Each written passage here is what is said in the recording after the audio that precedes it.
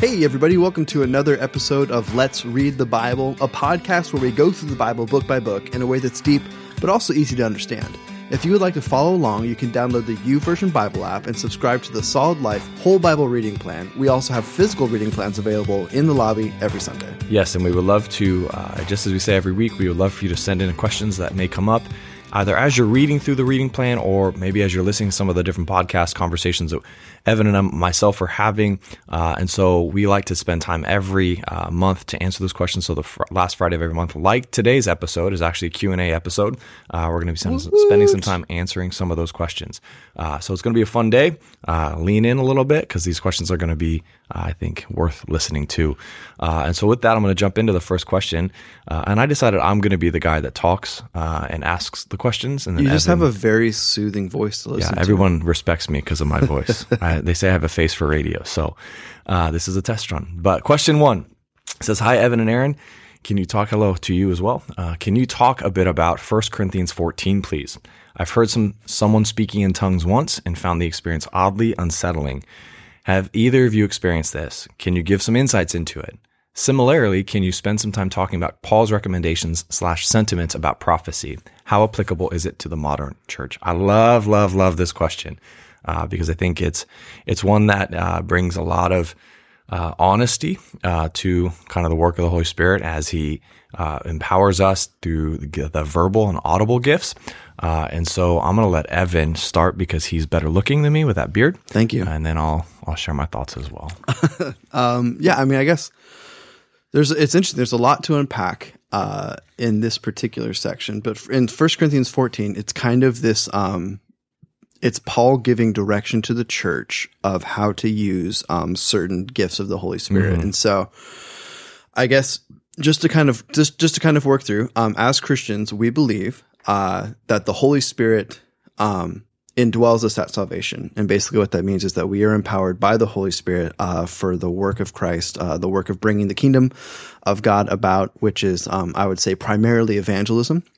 Or in other words, sharing the gospel with people, especially those who have never heard it. And then the Holy Spirit empowers people in different ways. And so all throughout the book of Acts, what we see is, and all throughout, I guess, the New Testament post the ascension of Christ, what we see is Christians empowered in different ways. And in a ton of different books of the Bible, we go through and the gifts are kind of listed out. And what Paul's kind of getting at is essentially that there are spiritual gifts that we all have, but we need to make sure that we don't put them in the place where they don't need to be. And I think one of the most profound things that he says is, if I prophesy and I speak in the tongues of angels and men, but I don't have love, then I'm like a clanging gong or a cymbal. And I think the temptation for people back then and the temptation for people today is to earnestly pursue the gifts of the Holy Spirit without having the heart of what they're for. And when we look in Acts, almost every time that we see one of the gifts of the Holy Spirit used, is its primary function is to show the people who are there that Jesus is God, that the Holy Spirit is here, that there is good news. It's an evangelistic tool, is kind of the idea of what it is. And as far as speaking in tongues go, there's two kind of different things that are talked about in the New Testament. And so if you remember back to Acts chapter 2, one of the first indications of, we'll call it the baptism of the Holy Spirit, but this idea that there's kind of this fresh empowering of people to do the work of ministry. One of the evidences of this is that they begin to speak, in languages that they don't know. And so when it's pretty clear in this passage, they're not talking about a heavenly language of any kind. They're just talking about earthly languages that they're not aware of. Mm-hmm. And so that's one of the evidences. We see that happen a few times in Acts as well, where people are speaking in tongues. In fact, Aaron, correct me if I'm wrong on this, but I think in Acts, every time we see speaking in tongues, it is an earthly language of some kind. And then I could be wrong on that though, so don't. Oh, I can't correct you or incorrect or I can't critique you on that. I Off am the top of my head, I don't remember. Sorry. I am comfortable saying the majority of the time it's an earthly language. And then in the epistles of Paul, what we get is he talks about this idea of praying in some kind of a heavenly language. And so he's saying to some Christians have a gift where essentially they can just they can pray its heavenly utterances, like the Holy Spirit just kind of gives you the words to say. It's not necessarily an earthly language that we would understand. But it's just a gift, and it's for the edification it's really for personal edification. And then when there's an interpreter present, which is another gift of the Holy Spirit, it can be for the edification of the church. Mm-hmm. And so 1 Corinthians 14 is kind of just giving ground rules for how some of these gifts should be used within the church. And so like one of the easy ones is, if someone's just getting up and speaking in tongues and there's no one there to interpret it, then that doesn't help anyone else in the church. Paul, even in 1 Corinthians 14, Paul says it doesn't edify the church. It's useless almost. And it's personally edifying for the person speaking. For sure. But if there's not an interpreter, it's not edifying for the church, and so it's not a gift that should be exercised in that way. Those are kind of the ground rules that Paul is throwing down in 1 Corinthians 14. Just even to jump in for a minute, I think that there is some tension to live out and play into, because this is not even as the question states, like it was oddly unsettling. I've been in a situation where there have been spoken words of tongues in a corporate gathering, and I think it's important to remember, even kind of circling back to Evan's point, when we gather together as a body of Christ, it's to edify the body, and everything that happens in our services or our times together should lead us and help us lean in to Jesus and who he is, and growing more in our faith and relationship with him, and understanding our call as his ambassadors to go into the world and draw and bring people to the hope of Jesus, as God would enable us with various different gifts. But there are moments, to be honest with you, and I remember as a teenager hearing it being said, like, don't pursue the gift, pursue the giver, which is so corny and cheesy because I think it's like such an old school way of saying it. But it's true. Like, at times we have placed a priority on these gifts that we feel more affirmed. I would say it's a self-seeking attitude sometimes. In my own youth, I was that way. Like, well, I want the work of the Holy Spirit. I want to speak in tongues. I want to do these things, but I never really cared about being an effective witness, which is the point of the baptism of the Holy Spirit in Acts 2:4, but also in Acts 1:8. Like, you will receive power when the Holy Spirit comes on you, and you will be my witnesses. Right. If we do not become a better witness because of the work of the Holy Spirit in us, then I strongly challenge our heart's motivation in the self-seeking manner. So Paul, you got to remember, was correcting and bringing teaching and training to a very young church that was dysfunctional at times.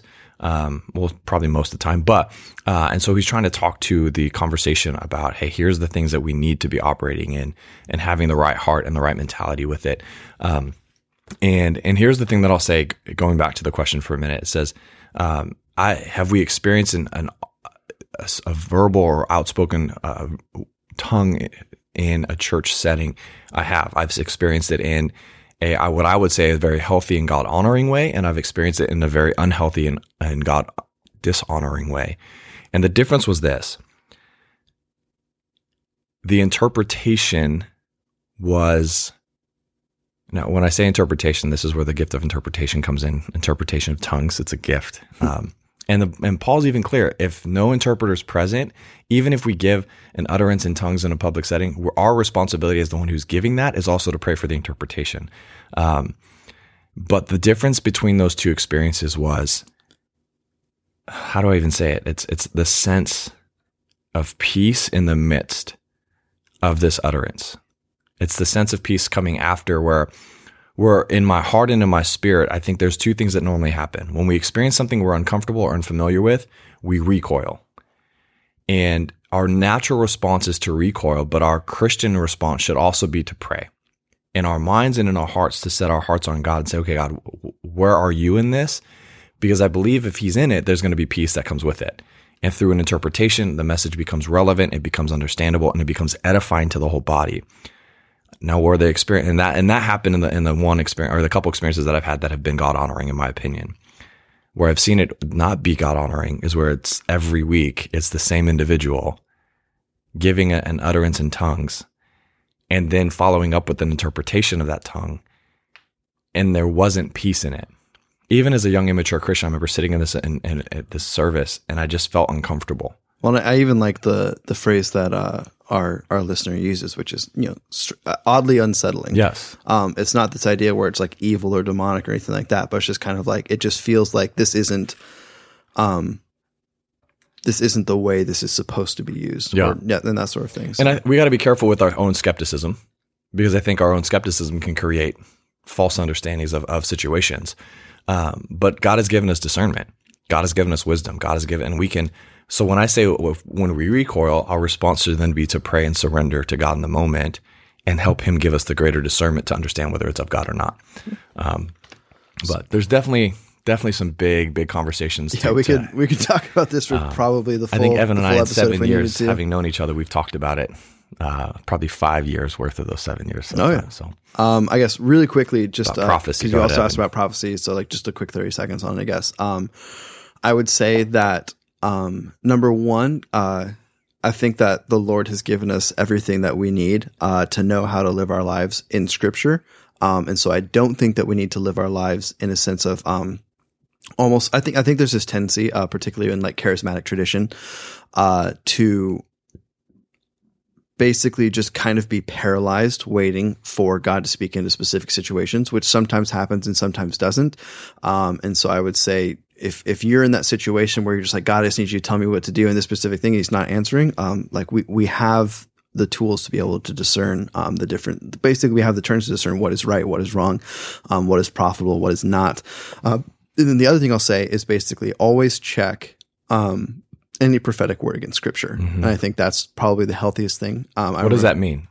So, I mean, I always tell... I just remember as a kid hearing this statement a lot, and I understand it now, but I always was like, well, what does that mean? Am I supposed to take that word and put it to the text of Scripture and find out?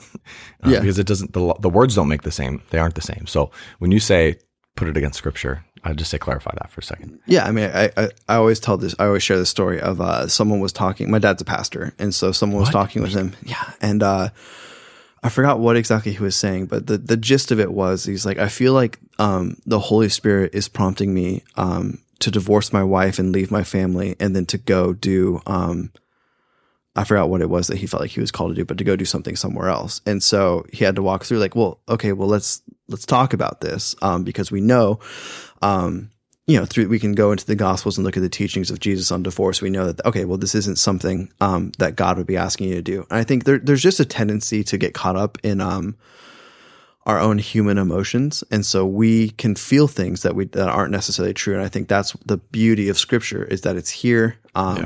It's consistent. And so we can always check things against that. I think also just kind of spiritual authorities in your lives, always pray about things. Yeah, for sure. There's just a danger to, I think, just kind of blindly accepting whether it's something that you feel yourself or something that someone else says without checking against Scripture and without praying about it first. So that's kind of what I would say about prophecy. Yeah, for sure. And I would even just simply say, man, like Paul is speaking to a church and that again needs direction and leading. And I would even say is applicable to our current state of the church now, not just necessarily the Grove Church in Marysville, but church-wide. I think we've always got to be revisiting Scripture for foundational truths and understanding this is how we build and lead and live according to the work of the Spirit. And I would just simply say this in a simple response to how applicable is it to the modern church.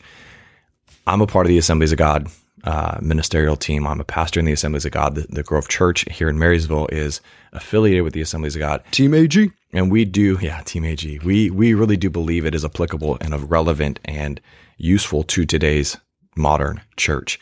And there's much more that we can get into that conversation, but I would just simply say this, man, as followers of Christ, I don't think we can effectively do the work that God has called us to apart from the empowerment of the Holy Spirit in our lives.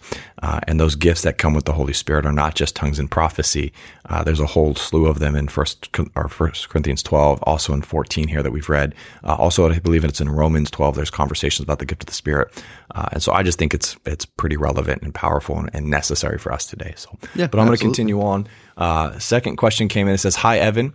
They don't care about my opinion on this, so thank you very much for that. Rude. The next two questions, they don't ask my opinion, so I'm just going to sit here in silence." No, I'm just kidding.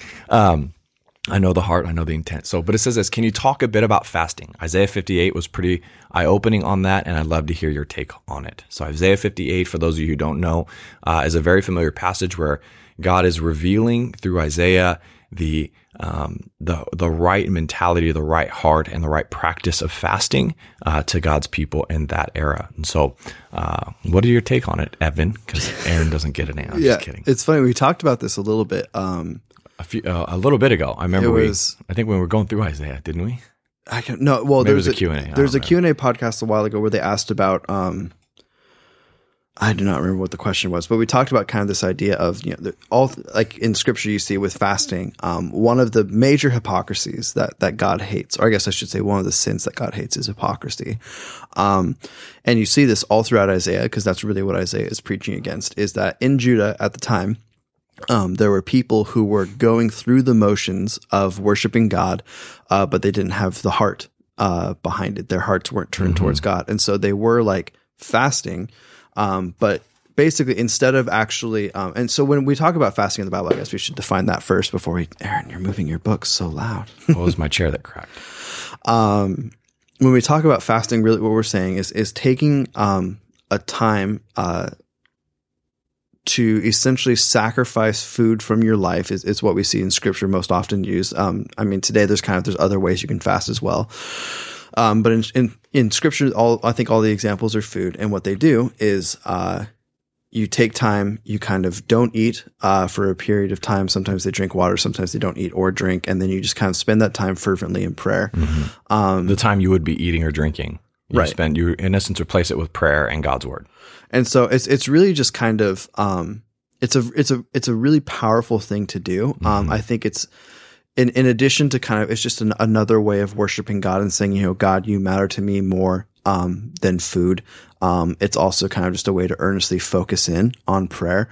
But I also think it's edifying personally, for sure. to do it, because what it kind of, not physically, not in our flesh, because it sucks. And then obviously, I mean, disclaimer, like obviously, be healthy. So, if you know the limits of what you can do, don't drive yourself to going to the hospital. Just a quick side note real quick. There's a book that I highly recommend just in general, basic Christian disciplines, called The Celebration of Discipline by Richard Foster. And there is a chapter, actually one of the books that I brought down. I'm not going to spend any time reading from it, but it's just a reminder of, like, if we want to understand a biblical picture of fasting, a biblical picture of the disciplines, spiritually speaking, whether it's reading God's word or it's meditation or it's even the servitude or different things. Richard Foster does, I think, a really great job breaking down and walking us through these different conversations, because I think it's something that is not as relevant, or not relevant. It's a little bit of a lost understanding of fasting, because I don't think we in America do it as much as we probably could and should. So we like our food. That's a soapbox, but that is The Celebration of Discipline by Richard Foster. Yeah. All right, so pick it up. Have you read it before? I have not. Oh. So that's why I had to look over at your book to get the title. I'm a better Christian. I'm just kidding. That's so bad. But so yeah, I think there's really just it's really just a helpful, healthy thing to do. I think there's been seasons of my life where I've just kind of felt spiritually stuck, or whatever it might be, and there honestly is just something powerful about I suppose just tuning yourself more in to the will of God, to the spiritual world. That sounds kind of weird to say it, but essentially it's kind of denying yourself physical pleasure for the moment to earnestly pursue the Lord. So that's I mean, that kind of simple on what to say about fasting. Those are my thoughts. Well, and here's what I would say. I took a class on Isaiah back in college. I don't remember a lot from it. Sorry, Dr. Hobson. You were a phenomenal teacher, though. And one of the books that I was given is a book by Barry G. Webb, and it's called The Message of Isaiah. And the chapter of verse 58, here's the thing that I think is really, really important to understand before anything else is said. Isaiah 58 is not the formula for fasting only. It's a deeper understanding of the heart for fasting, of the meaning behind fasting. And it's where there is that freedom to the captives, where there is that breakthrough, where there is that provision. But the thing that I really just want to read real quick, it says this when it comes to this passage. It's of chapter 58 in Isaiah, it says the terms lighting, healing, righteousness, and glory all refer to the same reality, the full realization of the covenant blessing for which they were longing. This is referring to the products, the byproduct of the right method and means of fasting for the God's people. They realize that they get the full realization of the blessing for which we have been longing. It says this, but Isaiah here warns all who desire good things and even back up their petitions by fasting that they cannot expect to be heard until they change the way they are living. And the interesting thing about fasting, and there's been a couple times where I've gone through a season of fasting the last probably year of my life, just with different things that I was seeking God for. I mean, we did an all church fast this last April, where we did 20 days of prayer and fasting, where we were praying for 4 bigger things, just believing God and seeking God to work in salvations at Easter, which we saw, I want to say 200 plus, but I could be wrong. It's probably, I'll say 150 just to be conservative. But we saw 150 plus people on one day say yes to Christ publicly through a responsive salvation call. We were praying for unity as a team and as a church, and we saw God do some painful things and pruning and working and bringing us to a point where we, are now, I believe, a stronger, more unified team. We prayed for the property that we own up north to be sold, because we've been in this long process of trying to get it sold, and there was just some people and some things that were hindering or stopping the progression of the sale of the property, and we're seeing God slowly work that out. I'm excited. I think we're gonna be able to see a full answer to that in the coming weeks to months, whatever. And then the last one we were praying for, and I actually don't remember anymore. New vision. We were just praying, God, what do you want to do with the church? And so there's times where we spend time, or there's times where we intentionally fast to seek God's will for specific things. And it's not always in line up with to a T how Isaiah 58 says, well, it's for this, this, this, and this.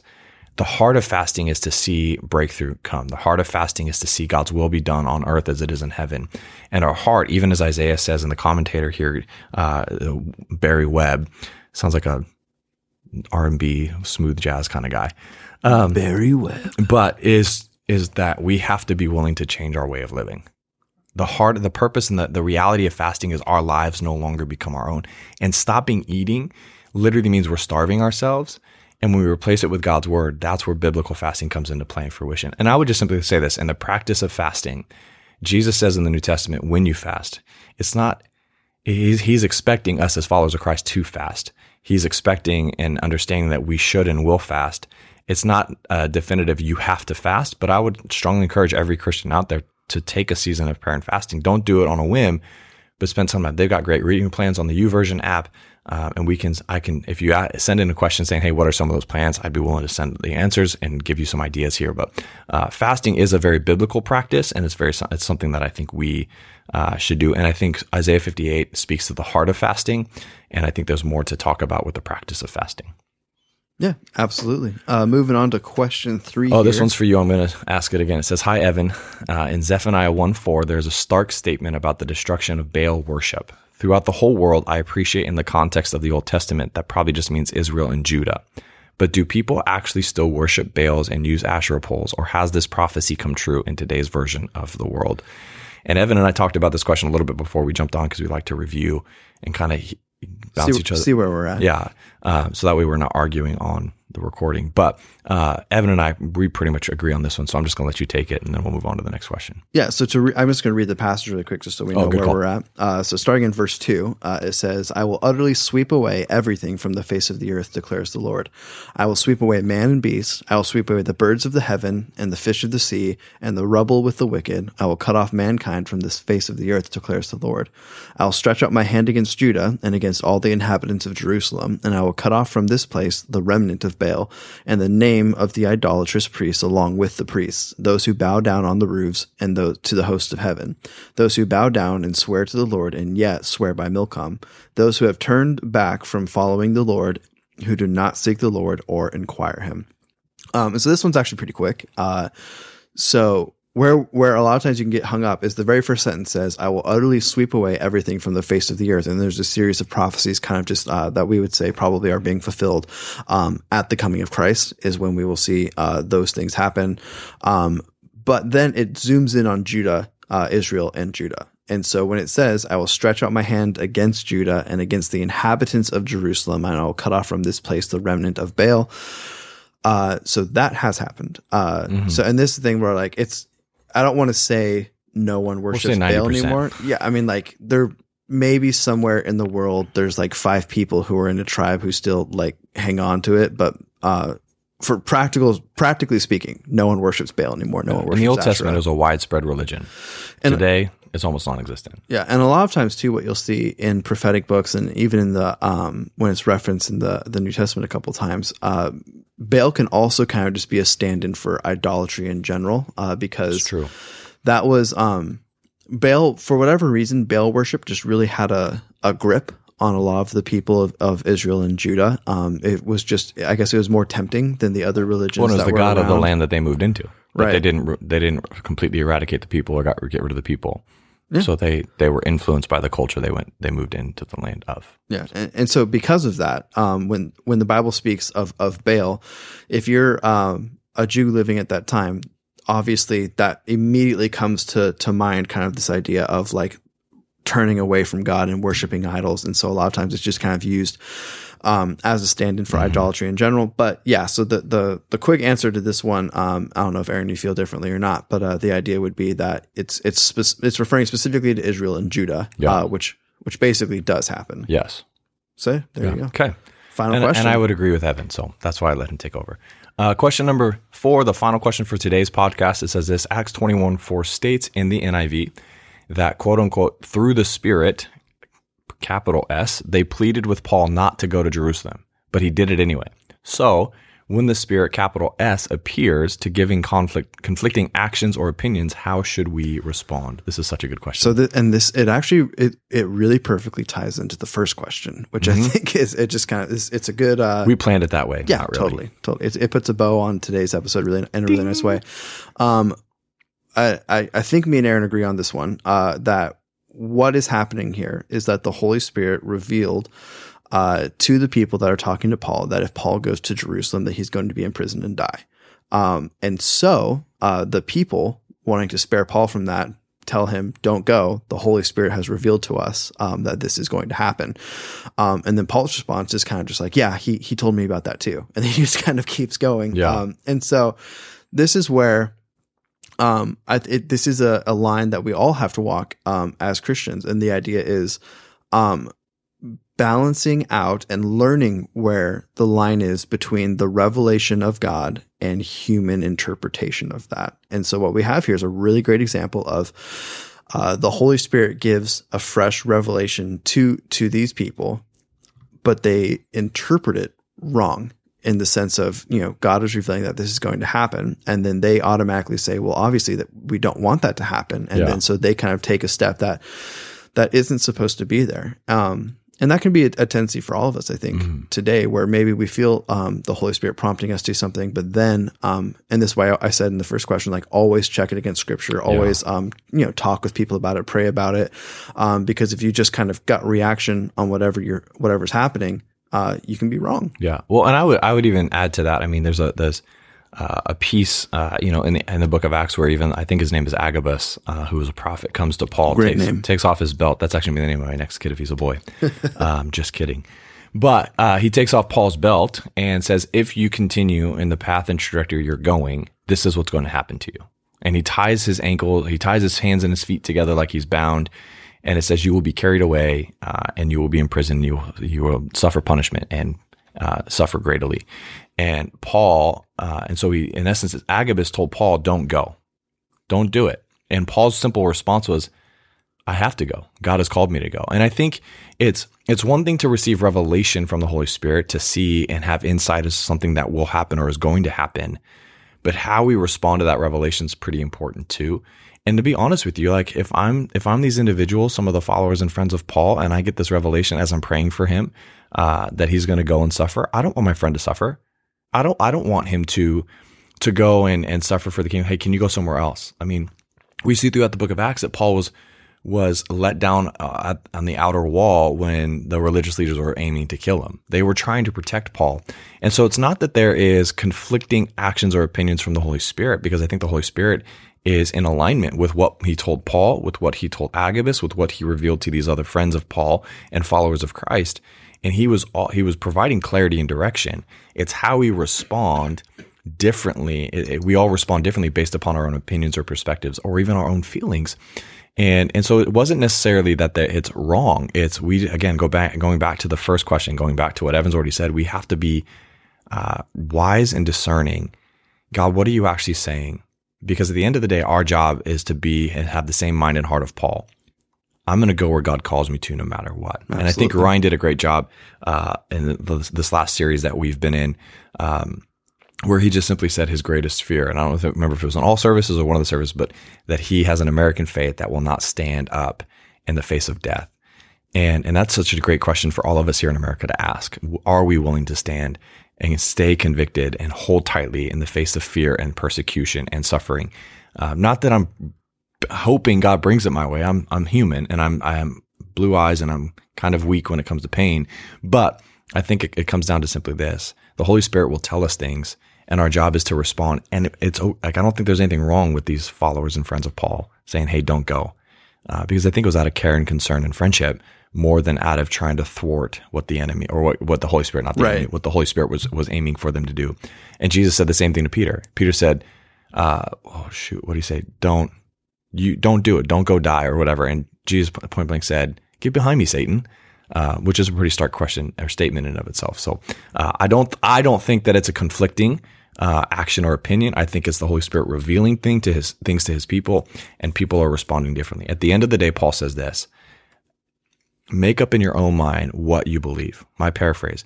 But we have to understand and have the conviction of what the Holy Spirit has said to us as we continue to trust in Jesus, because he's the one that leads us, not our friends or our peers. Yeah. And I think that's a great place to wrap it up for this week. Great questions this week. Thank you. Oh, yeah. Thank you so much.